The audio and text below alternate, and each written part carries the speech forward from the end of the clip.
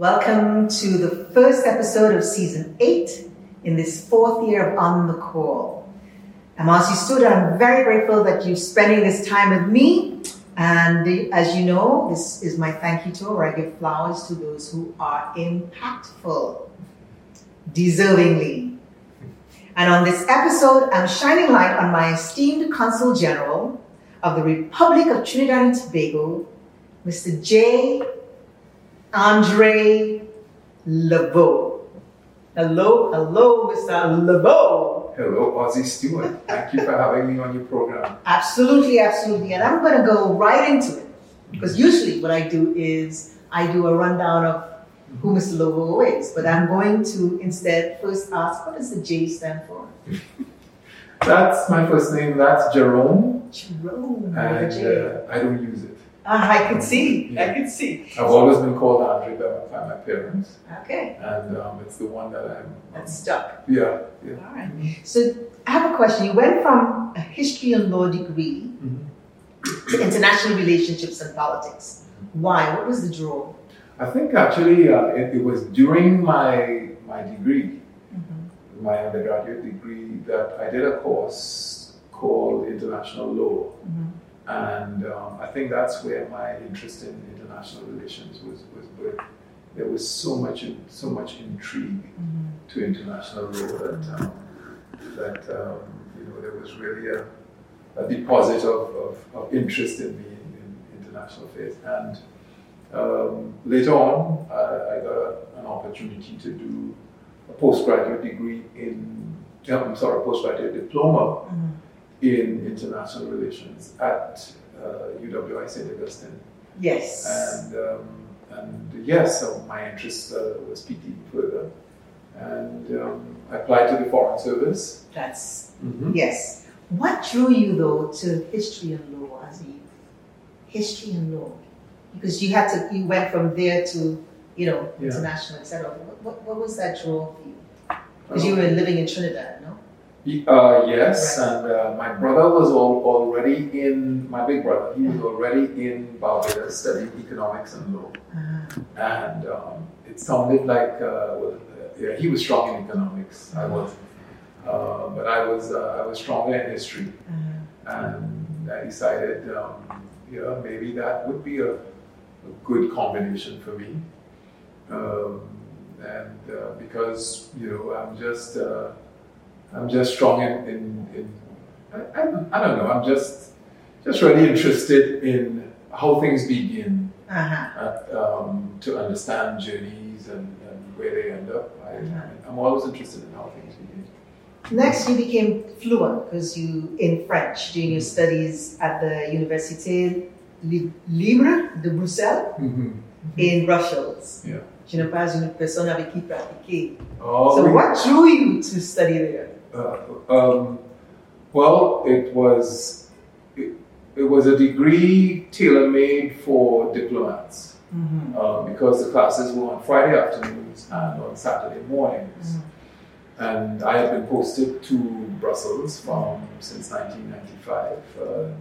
And I just sensed that it would be a long posting. So I decided this is an opportunity to become bilingual. Yes. So I put a lot of work into it, a lot of effort into it on a daily basis, not especially in the informal area. Right. Just listening to conversations, listening to a lot of radio and so on. And then I heard about this postgraduate, this master's at ULB, and decided I should give it a try because, and not just for the sake of studying, but for the sake of networking and meeting people. And it was really, it really fit my purposes. Right. You're also good at networking and communications. As first secretary in TNT Embassy Brussels and mission to the European Union, deputy high commissioner and TNT high commissioner in Kampala, Uganda. Which country has captured your heart? We know Trinidad, outside of Trinidad. Yeah. All three of my postings so far have captured my heart. it's not just the work. It's never just about the work for me, but it is actually relating to the people. In fact, we are charged with pursuing public diplomacy, not just for our own nationals in the country that we're posted to, but with the people of the country, of the receiving country. The growth of the European Union was seen as one of the major determinants of international affairs, basically, and multilateral diplomacy. I felt pleased to be there for my own development, but it was my posting to Uganda where I felt most privileged to be able to actually live in Africa with all of your family, all 5 of us. It was an incredible privilege. How long were you there I'll for? always be grateful for. How long? Just under 5 years. Wow, beautiful. Yeah. Ah. It was a tremendous experience for me and for my kids as well. It helped them to understand what they have, but also how to be happy with little as well, and to know that to know even better that material is not what makes you. It's your values. It's how you value people. And, how old were they at that point? The eldest was only 9 when we got there. And the middle, that's a girl. She was 7. And then the baby was 4 thereabouts. Yeah. So it was an important part of their growth. Would you care to go back? I'd love to go back to Africa. I'd love to visit Uganda again, but since I'm getting older and running out of time, you tell yourself, I want to visit some other African countries. Right. Now, you've worked in the ministries of Labor, Agriculture and Energy, and earlier in Sports and Youth Affairs, where you were instrumental in steering TNT participation in the FIFA World Cup tournament. Yes. And now it seems here, as you're in this present position as Consul General, your communications and management skills are again bringing forces together on behalf of TNT. Thoughts? Yes, absolutely. Actually, my part in our participation in the World Cup was purely in the area of communication. We had there were several ministries involved in, I believe it was called something like a fan center, and we had that mechanism set up in the cities where Trinidad and Tobago was playing, and so that was a joyous moment for us qualifying for the World Cup for the first time. But actually projecting, who we are as people into Germany, especially considering the way that small town, I forget what was the name of it, Sint something, excuse me, where our team was located. They were so warmly embraced by that little German town that Germany really they got, I think, a bigger spot in my heart after that. I never supported Germany in whether the Olympics or football before, but they gained some space in my heart for that. Now, so it's the lessons that I had there, especially in dealing with the Cricket World Cup as well. Using that big sporting extravaganza to highlight what's good about our country. Right. That was really enjoyable. So I brought that here. Brought that here to that experience here to New York because and I've had quite an opportunity to relate through public diplomacy to people and just highlight all that we love to boast about. I'm a good boaster about our country. I really do believe in us. What are you most proud of in your career? and life?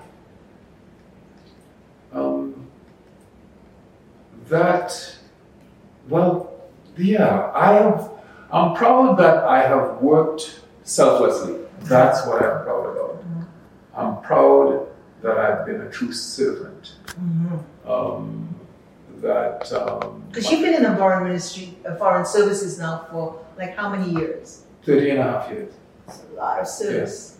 Yes. April 1993. Mm-hmm. And I'm proud, I think essentially that's what I'm proud about. Interestingly that you asked me. Yeah. And what is the joy that you have of your job and career?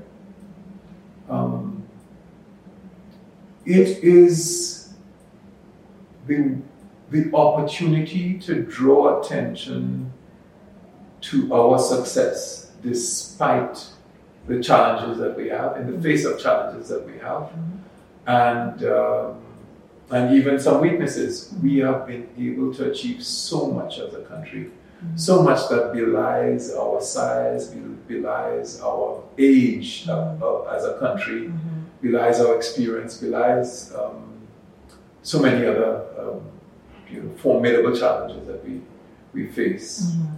I've been able to draw attention to our progress in so many areas.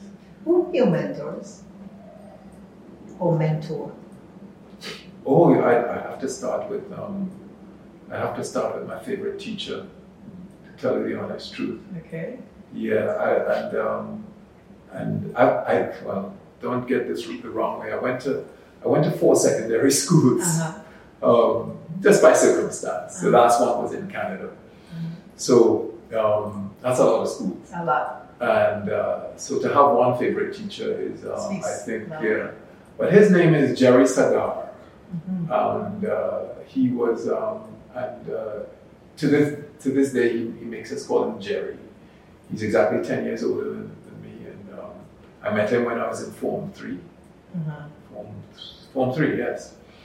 And he was just, he taught us to think critically and to question things. No one had ever taught us to think that critically before. Right. And he was, I guess it was the time, this was 1977, 78, and he taught us he exposed us to some more or less socialist thinking, but it's not a bad word, and it wasn't even a bad word then, because Dr. Eric Williams was quite socialist in his thinking.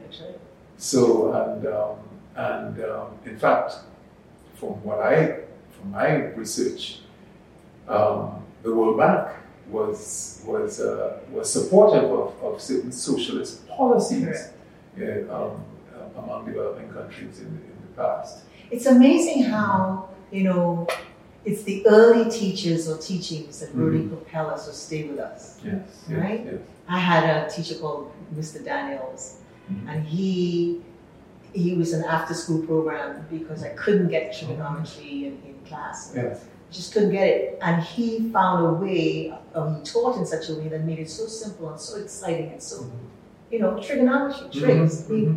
Yes. It's amazing. Yes. At this point in your life, what more would you like to achieve? Oh, I just had a rush of thoughts. To tell you the truth, the answer is almost right in front of me. To our right is a picture of 4 of our national heroes who what they did was recognized. There's 2 ways about it. They won a bronze medal, the first medal on the track for sovereign Trinidad and Tobago. Edwin Roberts, Ken Bernard, Edwin Skinner, and Wendell Motley. And these gentlemen inspired us to create a committee at the Consulate General to deal with recognition of heroes. We call that committee the 56ers because these gentlemen, this quartet, they were the 4x400 meter relay team. This quartet, they won their bronze medal in 1964, and it was really a lot like a gold medal, I tell you. And in 2020, they were supposed to go back to the place where they won that gold medal 56 years later. And so it was 56 years later that the sheer weight of their achievement was truly revealed to us, you know. Not just the fact that they won this gold medal, but the fact that they had, all four of them had a successful walk in life in various fields, including athletics, business, and politics, leadership. And they had walked separately, but they had walked as friends. And they are still friends today. That was going to be my next question. Did they stay in touch? Yeah. Yes, they kept in touch. So if you ask me what I'd like to achieve, I would want to achieve better recognition for people who achieve for their country. They shouldn't just be celebrated. On a daily basis, they should feel recognized. And it should be reflexive among our people. If someone knows that a certain fast bowler or athlete is in town, he may not always be there. Hey, reach out to him and tell him, listen, dine here tonight. You know, free, it's on me. Bring 5 people. You know, he must feel important. He must feel. I know we have Caribbean neighbors who are great at this. Okay. Yes. So, yeah. Yes, that's quite true. Yes. Quite true. So that you would say would be your personal advocacy. Yes. And I think about ways to do it. I do. Yes, I do. Okay. What concerns you about the world today? I know it's a broad question, but. Well, I guess it's the lack of genuine care for humanity. That's what concerns me above all. And what gives you hope? My faith in God. That if you look to Him, He will never let you be ashamed. He will never let you down. And He's forgiving. And He is forgiving. Yeah. We need that on a daily basis, actually. Yes. Yes. How has COVID affected the embassy positively? The services, positive. We always hear about the negatives. And there's a list, I'm sure. Positive. I like that question. It's affected us positively. It definitely has. It has made us much more empathetic or empathic than we probably were before. It's something that we encourage all the time for our staff to treat guests and treat clients as if you're treating with your sister or your mother or something. But and they do well there. But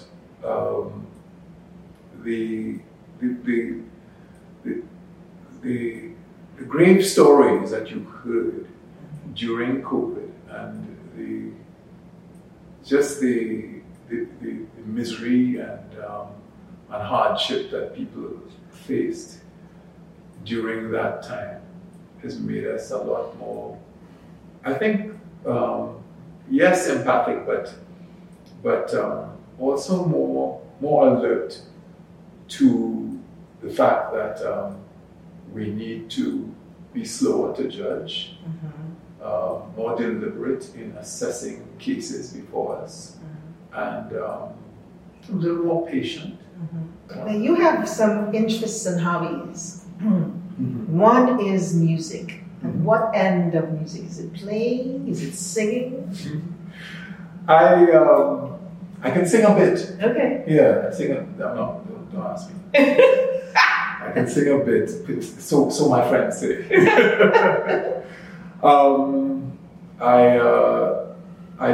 I like to explore it a little bit more because, as you know, I'm from an artistic family, and sometimes the talents they do skip a generation, but what doesn't skip a generation is the desire to say something. That's what artists want to do, really. My dad was always saying something. Yes. Or is always saying something. Yes. Mr. Albert Laveau was in his Yes. Belfanto back in the day. Yes. He was here. Yes. I remember. So yes, it's I have something to say. I've learned too much. I've been privileged to have lived in 3 continents. Plus the Caribbean. And that's a lot of exposure, a lot of important exposure. Musically, has the music from these different continents and countries, have they influenced you? Is it in any way? Yes, they have. I like what comes through Ugandan music. I've heard several songs about, and this has been borne out in my experience in my interactions with Ugandans. What comes through their music is the ability to overcome hardship. I think, and I think that trait in Ugandans actually attracted Sir Vivian Naipaul to research them for his book. I think it's Mask of Africa. Okay, which I was happy to be able to help him move around to meet some people and ask them about how they handle hardship and adversity and so on. So Ugandan music is, I like it. It's a bit like soca. It's a bit Congolese. It has some interesting influences. I don't know all the origins. You're also into, I need you to explain this, mental and attitudinal change in post-colonial society in pursuit of development. Yes. That's a long phrase. It was believed that attitudinal change is like an X factor when it comes to development. And I don't think it gets enough attention. I mean, Lloyd Best was great at it, and so many writers, C.Y. Thomas, and so many others have, Beckford and so on, have looked at Caribbean attitudes and how they inhibit our progress. But writing about it is one thing, but how do you actually display it? Display the need for change. How do you demonstrate it? I believe that we have to have a better understanding of who leaders are. Okay? Leaders are those people who are doing wholesome things that are being followed. That's simple explanation. Right. And they are sportsmen. They are people in culture. Also, there's my teacher. There are teachers. There's so many people who have an opportunity to mentor just by relating, not in any structure, just by relating, just sharing your failures and your successes. And if that can be done with a nationwide consciousness of its importance, I think we can really change our country in a really, really positive way. It's implementing it now. What do you think about that, the implementation? Yeah, I think if we can get people to recognize that, to wake up in the morning and realize, wait a minute, I'm a leader. Somebody's depending on me to lead well, to be conscious and not unconscious in my living, to be alert, to be sensitive, to be just to be aware of my own journey and where I'm going. and why I do what I do, you know, that sort of consciousness. People depend on me for that. If we can get a whole lot of footballers, basketball players, athletes, coaches, dance teachers, and so on, parents, uncles, community leaders, church leaders, and so on, to be conscious of that. The first thing that will happen is their own sense of self will explode. And if that happens, leadership could be out of this world. Yeah. Do you still cycle? Yes, but this summer is just passing me by. I know, me too. Yeah, that's when you have independence and World Super Day and so on and so on. We just had to devote. I have not been on my bike for probably 3 months. Okay. Yeah. You also train people in writing and communication. Where do you No, that's an ambition of mine. Got it. Yeah, I haven't had opportunity to. But then again, I do, now that you say it. Because I'm a senior foreign service officer, well now retired, I'm a Consul General. Right. Okay, and I do have opportunity. I do it every day actually. Train colleagues, staff. Yes. In writing and communication. Yes. There you go. Because just listening to you, you have such a way with words and your construction of sentences is just really, really clear, really concise, really flavored with with the different adjectives and different words you use. Just listening to you speak is a wonderful thing. That's nice. Really wonderful thing. Yes. My parents might be happy. I think they would be now. For people to get in touch with the consulate to find out more about you, where would you have them go? Now, the best place to go is to our webpage, Which is foreign.gov.tt/CGNEWYORK. CGNEWYORK. Yeah. Perfect. Yeah. Well, folks, I just want to thank you for checking in on this first episode of Season 8. And I want to give my thanks to Mr. Laveau, our Consul General, for your consideration, your support, your time, and just your presence, and also just what you're working on with reference to the 56. Very important. The heroes, very, very important. And it blends so well with what we're doing, and I thank you for that. Thank you to JC and James and the OTC team. And please care to share. Remember, when you're on your beat, stay on the sunny, sunny side of the street. Safely, be health conscious, and kind to one another.